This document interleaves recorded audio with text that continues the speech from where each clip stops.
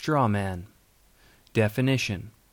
The author attacks an argument which is different from, and usually weaker than, the opposition's best argument. Examples. 1.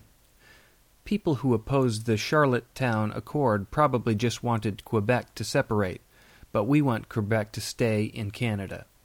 2. We should have conscription.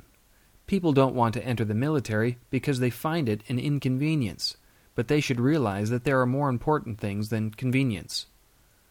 Proof. Show that the opposition's argument has been misrepresented by showing that the opposition has a stronger argument. Describe the stronger argument.